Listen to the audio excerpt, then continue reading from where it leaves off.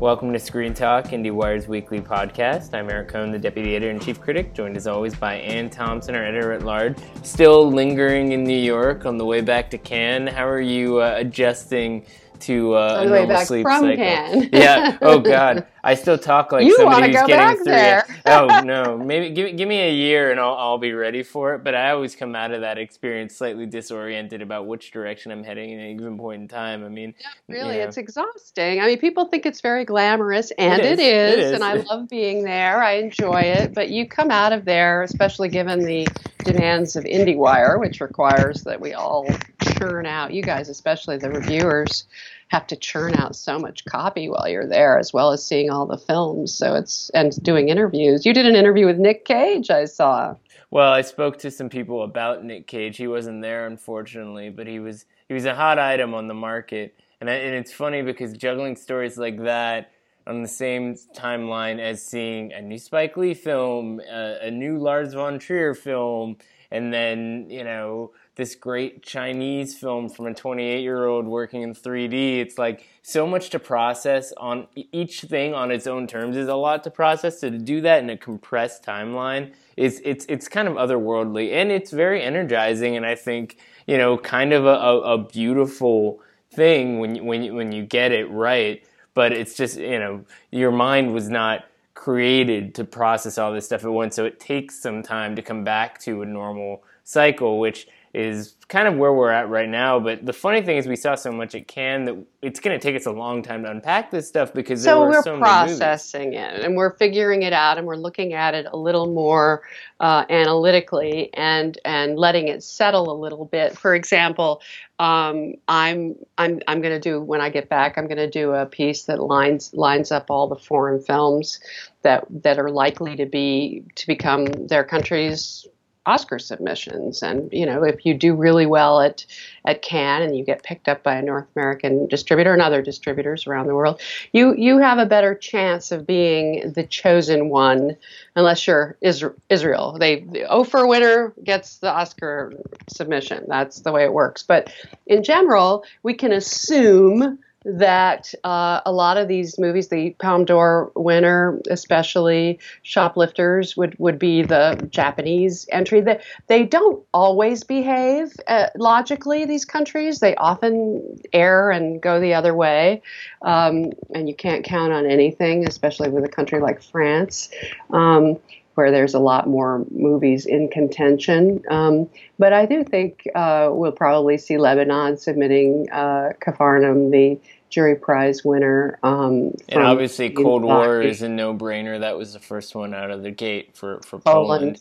Yeah. But it is interesting, too, because usually you come out of Cannes and there's a couple of different awards conversations to be had, maybe a few performance things, a Carol type of a movie that comes out of it that could be a Best Picture contender. We knew early on that seemed unlikely. That didn't look likely. And I didn't even think Black Klansman was likely, but now I do. Yeah, I know. A lot of you guys because it looks like it's going to be a big hit. It's going to do well. It's going to hit the zeitgeist. I think people are rooting for Spike Lee. You think about it. I mean, it was such the right moment for a Spike Lee comeback. The narrative was there. The fact that Monkey Paw was involved in the movie really delivered, I think, on that narrative in just the right way. It was so interesting the way that it was programmed, too. It was like that weekend was a little slow, and then all of a sudden on Monday, Black Klansman lands, and it's like this flashpoint. It really helped it stand out. So, and it's a great August release, too. I mean, it can be a commercial. Well, it's on the anniversary. So it makes of the Charlottesville, which inspired Spike to change the ending and put that into the ending of the film. He's funny. I like him so much, and it's fun to see him happy. He was just ebullient and really pleased. I know, not a lot of fighting going on. He won. He got a prize. The second prize for the whole festival. I mean, he might have fantasized about winning the big one, but I think this was the perfect prize for him. And I think Adam Driver might be a supporting actor contender. Well, yeah, the good thing about the Adam Driver, it's interesting because what his character does in Black Klansman is it helps take this issue that is very important from the African American experience perspective and broadens it because he's this conflicted Jewish character. And it opens up the Spike Lee brand a little bit in a way that usually when he's working in this political vein you don't see. And so I think that's going to be really interesting to hear that part of the conversation play out a little bit. Black Klansman is not just about black identity and racism in fact, respect. what's really great about it is that it unleashes this torrent of words. That's why I think the screenplay could actually be a contender. It's an extraordinary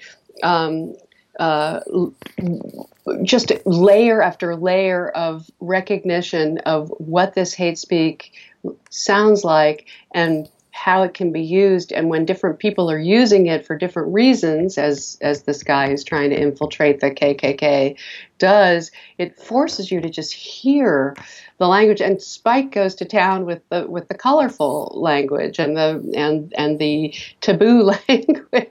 It's just extraordinary, and I think other people will experience it as a kind of liberating, weirdly cathartic kind of experience. But don't you think, Eric? Yeah, I mean, I think that it's because it's fun. It's fun. This is what I expected. And people were asking me early on, do you think this movie's going to be good? I said, I think it's going to be entertaining. He's always been a great entertainer. I've seen all of his movies, including the ones of the last few years made on a shoestring that don't entirely hold together, but they still have that spark of kind of. He is a very visual, entertaining kind of showman type of filmmaker with ideas, and those two things in tandem is really what makes the brand so exciting.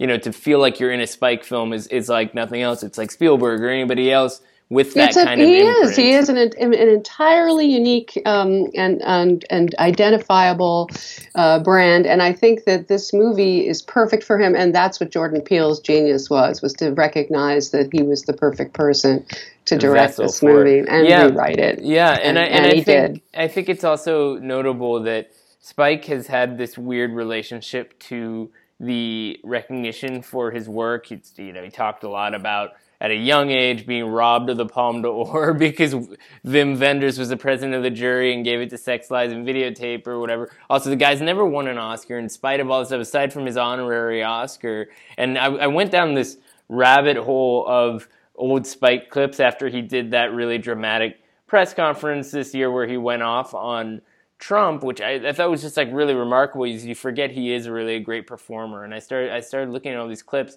and there's some really interesting stuff when Oscars So White kind of blew up, where he was out there and said he wasn't going to the Oscars, but he wasn't telling people to boycott the Oscars. He kind of left the door open to having that relationship. He didn't want to create this sense of estrangement, and I think that was a very canny thing because there is now not a narrative in which Spike Lee is basically saying, I don't need the Academy. He can still be part of that game, and now this year we'll be playing it for many months, it sounds like. He's a wily, as Ava DuVernay, of course, was on the jury and said very nice things about the movie. He's smart the way she is about keeping the brand alive and knowing how to capitalize on big moments and knowing how to go for the big win, and he was so happy to be in Cannes as a winner, and he now has momentum, and I think there's enough. This is one of the cases where doing really well at Cannes creates a kind of momentum that takes you into box office territory that might be bigger than it otherwise would have been, a receptive environment for critics and others to write about the film, and also move it into the fall conversation, which I'm sure it will. And I think that the other ones that might end up in the race are Colombia's Birds of Passage, which you saw from Ciro Guerra. I would imagine that they would submit that film. It would make sense. I mean, he got nominated the last time, and he's sort of the most prominent Colombian filmmaker. Exactly. And it's a pretty good movie.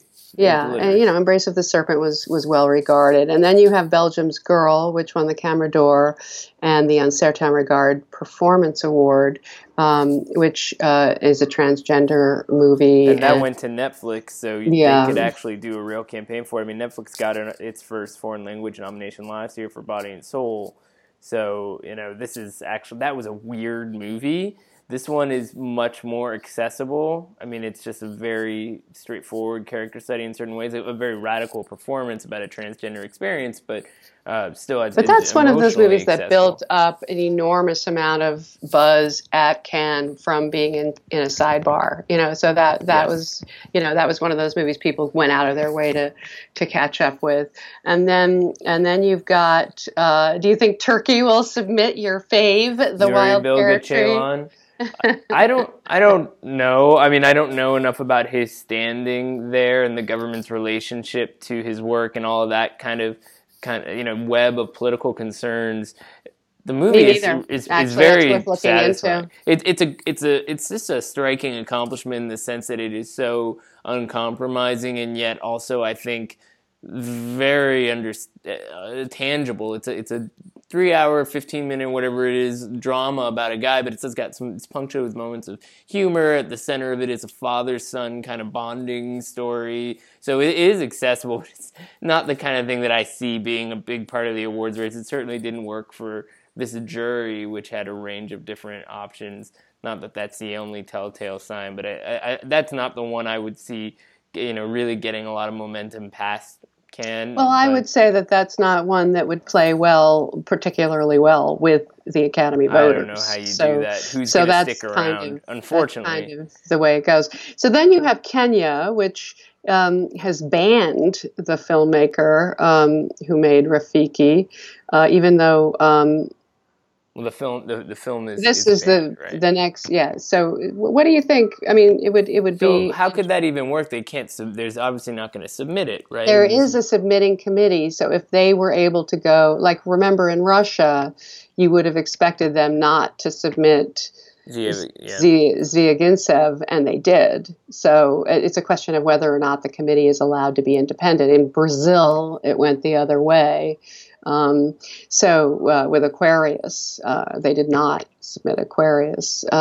So these things happen. And then there's Egypt, where A.B. Shaki's Yomadine, which I thought was a great debut movie, and I think we'll be hearing more from that director.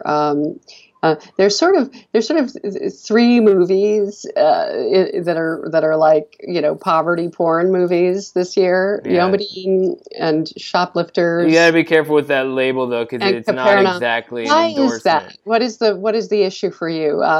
It seems to describe them in a way. It's usually because you're going for this kind of shock value that comes from depicting people who are ridiculously poverty-stricken. But to me, the tendency to attach porn to the end of something like that it's more of a sort of to say that it's simplifying it to the level of spectacle.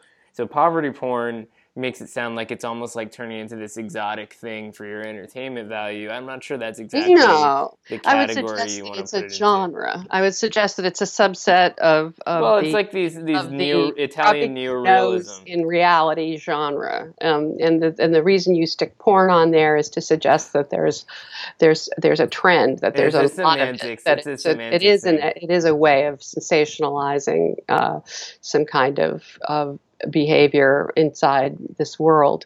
I just they're think not going to put it in a trailer. Let's put it that way. There is something there. Leper colony movie is what this is. Yeah, I understand the connection being drawn here. It's that there were a series of movies that are drawing attention to people from lower class backgrounds around the world and sort of. We're not talking lower class. We're talking lowest caste possible. Right, and sort of foregrounding the most extreme problems that they're suffering with as sort of a microcosm of other things going on in the society as a whole. And there is maybe something zeitgeisty about that, about showing the universality of those struggles in different kinds of cultures. And so that's kind of an interesting trend to extrapolate, having seen those movies. And I don't know. You know that the reasons why people are attracted to those subjects is because it puts people through extraordinary trials and and tribulations that they have to survive. And these are very, very much that kind of movie. That's what drama is made from. But they just do seem to inhabit a niche together. Well, don't forget the film that won the Palme d'Or falls in line with this as well, and that's Corey Shoplifters. No, it's one of the ones. I mean, we talked about this before, right. but what I think is really striking about that movie is that it's less about just people kind of trying to get by, and more about people kind of working the system in a way. There's kind of the reveals of the plot show they're one step ahead of you as a viewer, and what's kind of interesting about that's what's great about it. Yeah, it's not just about kind of living with these people and their struggles. It's about how they are sort of figuring out a way to deal with something that the society has not allowed them to get out of. How to kind of it's like a con family essentially, and the way they've sort of conned the system is what makes the movie so involving, because you're gradually starting to understand more specifics about it as the movie moves forward. That one I really loved. I mean, it's just such an incredible feat of storytelling, and I thought it was his best movie. So it was, I think, very smart on the part of the jury to distribute the awards the way that they did. Oh, I think they did a great job, but they did leave out the Lee Chang-dong's Burning. Yeah. That's, I think, not a movie for everybody. I mean, the critics, that was very much of a critic's favorite. It must have been the weakest of the group. Exactly. Something was going to struggle with right. that. And then the other thing I thought was interesting is this special Palme d'Or for Jean-Luc Godard, which is it's almost like a repudiation of Thierry Frémaux and his selection committee saying, this movie did not need to be in competition. It's like a non-narrative mishmash of film clips with Godard's voiceover. It's a very cool experience, but you don't put Godard in competition like that with these other kinds of movies. You give Godard his own space. So who's saying that? Well, you or them? Are you guessing that this is what they're saying? I don't understand. Well, what I'm saying is that this was my reaction when I saw it, and the quote, you think that the jury agrees with your take on this? I think they would. Why? No. They're giving it an award. But they gave it a Palme d'Or-ish award. It never existed. They made up an award. I understand, but they're not necessarily saying that it didn't belong in the competition by giving it an award. This is my takeaway from that. I don't agree with that at all. I don't see what information you have that would lend such a. Did you see the movie? No, I have no idea what the jury thought of this movie. I have no idea. I would have loved to be a fly on the wall. I'm sure it really divided people. And I think based on what they said at the press conference, it sounds like not only did it divide them, but they kept talking about it for a long period of time. I'm sure there are some people who can't stand Godard, and they don't understand. Let's bring up another issue about this movie. Apparently, it is not going to be shown in theaters in France. Which is a reason why it should not have been in the competition. Well, yeah, it's interesting. I mean, that are shown that don't have distributors yet, and you don't know what distribution they're going to have. And the Netflix rule is assuming in advance that it will never have a theatrical play. But there are movies that show up in Cannes that get picked up by people that are not going to show it in theaters, and therefore. You know what I mean? It doesn't make sense. If the point you're making is that there's a hypocrisy behind the Cannes rule about distribution in France, of course there is. The whole reason this rule was created was because powerful French exhibitors who see Netflix as an existential threat want to keep Netflix away from Cannes. And the real truth of the matter, according to the head of Unifrance, is that there are going to be rule changes and law changes, and they are going to be bringing the windows down, not to a 90-day level like the U.S., but to a 4 to 6 month level, and that's what the exhibitors are facing in real life.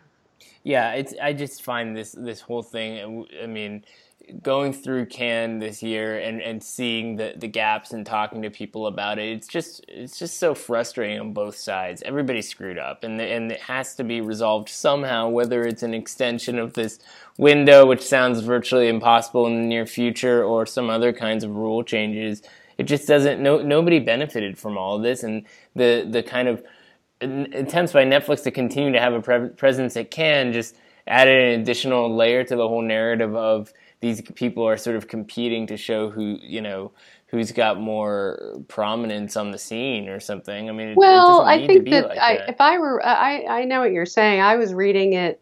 It was very clear that Netflix was trying to buy some movies so that they could, and they managed to get two that were in the final award winner category. And they didn't get others. And the big theatrical people did get ones that Netflix didn't get, and partly because they were offering theatrical. And theatrical is still a premium thing. Yeah. It is still, you could argue that the films that Netflix got are the ones that are less theatrically surefire. You could argue that. Oh yeah. I mean, and they were very I mean, Girl, I can kind of see because the company had some success with foreign language last year, and it is a big buyer for foreign language film. Happy as Lazaro, that's a 35 millimeter big screen experience that just feels like the kind of thing that benefits from that sort of treatment. And look, a year ago at Cannes, the movie The Writer won Director's Fortnight, went on to play at Sundance, get an Independent Spirit nomination, then opened in theaters, is still playing theaters, doing well. If that had been a Netflix movie and just gone on Nobody to Netflix, would have ever heard of it. I mean, I agree. And the director wouldn't have had the kind of profile that she now has, exactly, going forward. And you look at the acquisitions for films out of the festival this year, the wacky genre film Border from One Uncertain Regard, or Catherine Noy's Climax. These are movies that are going to have interesting lives in the theaters. They're movies that get people talking, and it's not yet I would say that each of the distributors that did buy something ended up paying a premium for what they bought. They ended up paying more. I don't think Sony Pictures Classics was all that thrilled about the price that they had to pay to get Capernaum, before they even saw it. And them. You know how careful they are about that was a lot something of money is going to play, So, I mean, something like 1.2 million. That's a lot for them. Right. I think for that it's movie. maybe one of the more interesting big wins is actually Magnolia getting Shoplifters, because that's a really good fit for that movie. But the price went up on that too. I mean, they ended up spending more than they would have liked, and that's just the brutal. And even Focus Features with Everybody Knows, that's the most commercial movie of all the foreign language films, I think, and it's doing really well in France. Yeah, so. I mean, that's a movie that could also be, I mean, it'll be the Iranian submission, so it'll be interesting to see how that plays out as it continues to screen around. I mean, I think it's a good movie. By the way, that is a fait accompli that it will be the Iranian submission. I talked to some other people about that who think it would likely be more likely to be the Spanish submission, and they're not sure that it fulfills all the Iranian. You have to have a certain number of elements, including, I mean, the fact that he's an Iranian director is an element, but it may not be enough. It makes more sense from Spain anyway.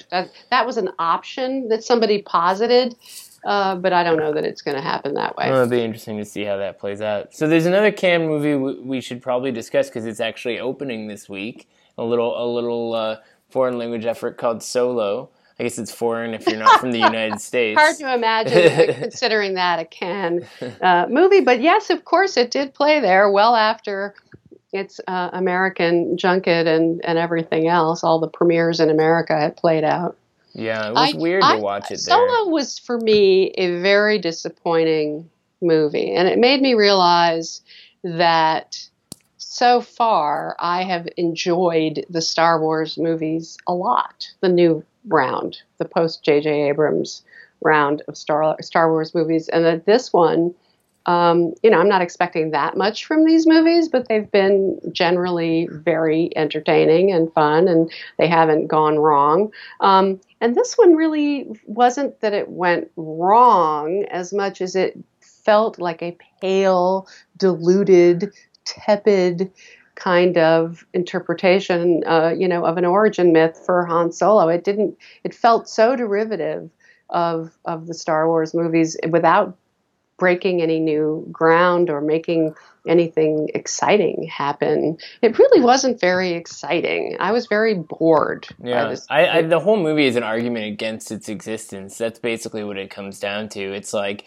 you feel like, okay, so maybe Lord and Miller were doing something weird tonally that wasn't working in the context of this big production or what's the writers. Yeah, that's what we keep hearing. But at least that suggests they were trying to shake something up that's been done so many times before. And I've said this already to a couple of people. But I swear to God. It felt to me like this movie was an algorithm, like what would a young Han Solo look and sound like, and what would he look like flying the Millennium Falcon? And then you just kind of watch that stuff happen. It just felt like, but it was so inevitable that we would get to this point where Disney has access to all these different Star Wars possibilities. For years and years and years, people talk about, wouldn't it be nice to color in the backstory of this person or that person? Now we're starting to see that, and you recognize that maybe having that gap, not knowing what that story looks like, is part of what makes the story so powerful in the first place, because you meet Han Solo and he's got this very colorful backstory. You don't need to see the first time he meets Chewbacca because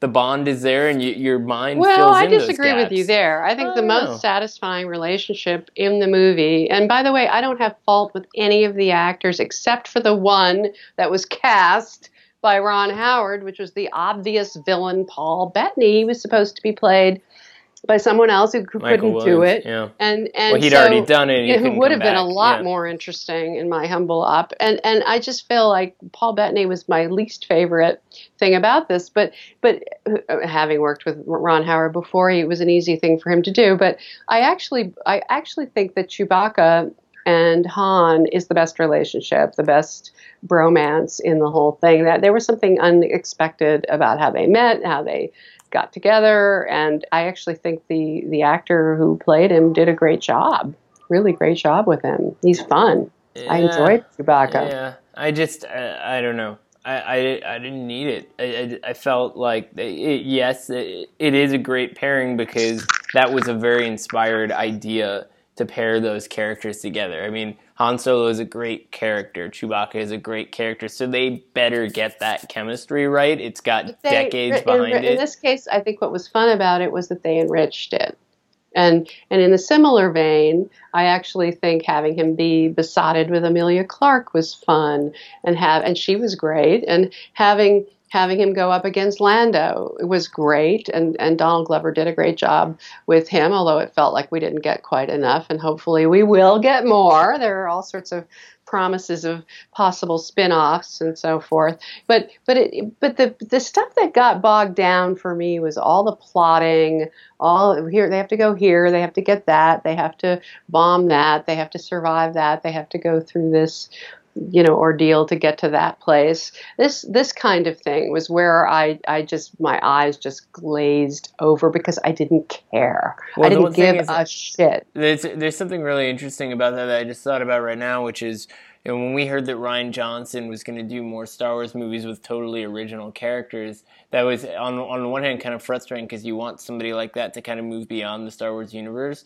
But watching something like this, you think, well, maybe that's what Star Wars needs is original characters, because going back and doing the origin myths and so forth, it's harder to make it interesting. It's less interesting. And then the other aspect of it that you're reminding me of is that I think that the Lucasfilm people have probably been a little shaken by a lot of the reaction against Rian Johnson's Star Wars, and I loved it, and I applauded everything he did. I was enchanted by all the new stuff that he put up there that I'd never seen before. I didn't have that feeling in this movie. This movie felt really old, retread, familiar to me, and I understand that the projections for the box office are down from the other Star Wars new movies, that this is not going to open at the same levels and isn't going to perform at the same levels. Even with the Memorial Day weekend,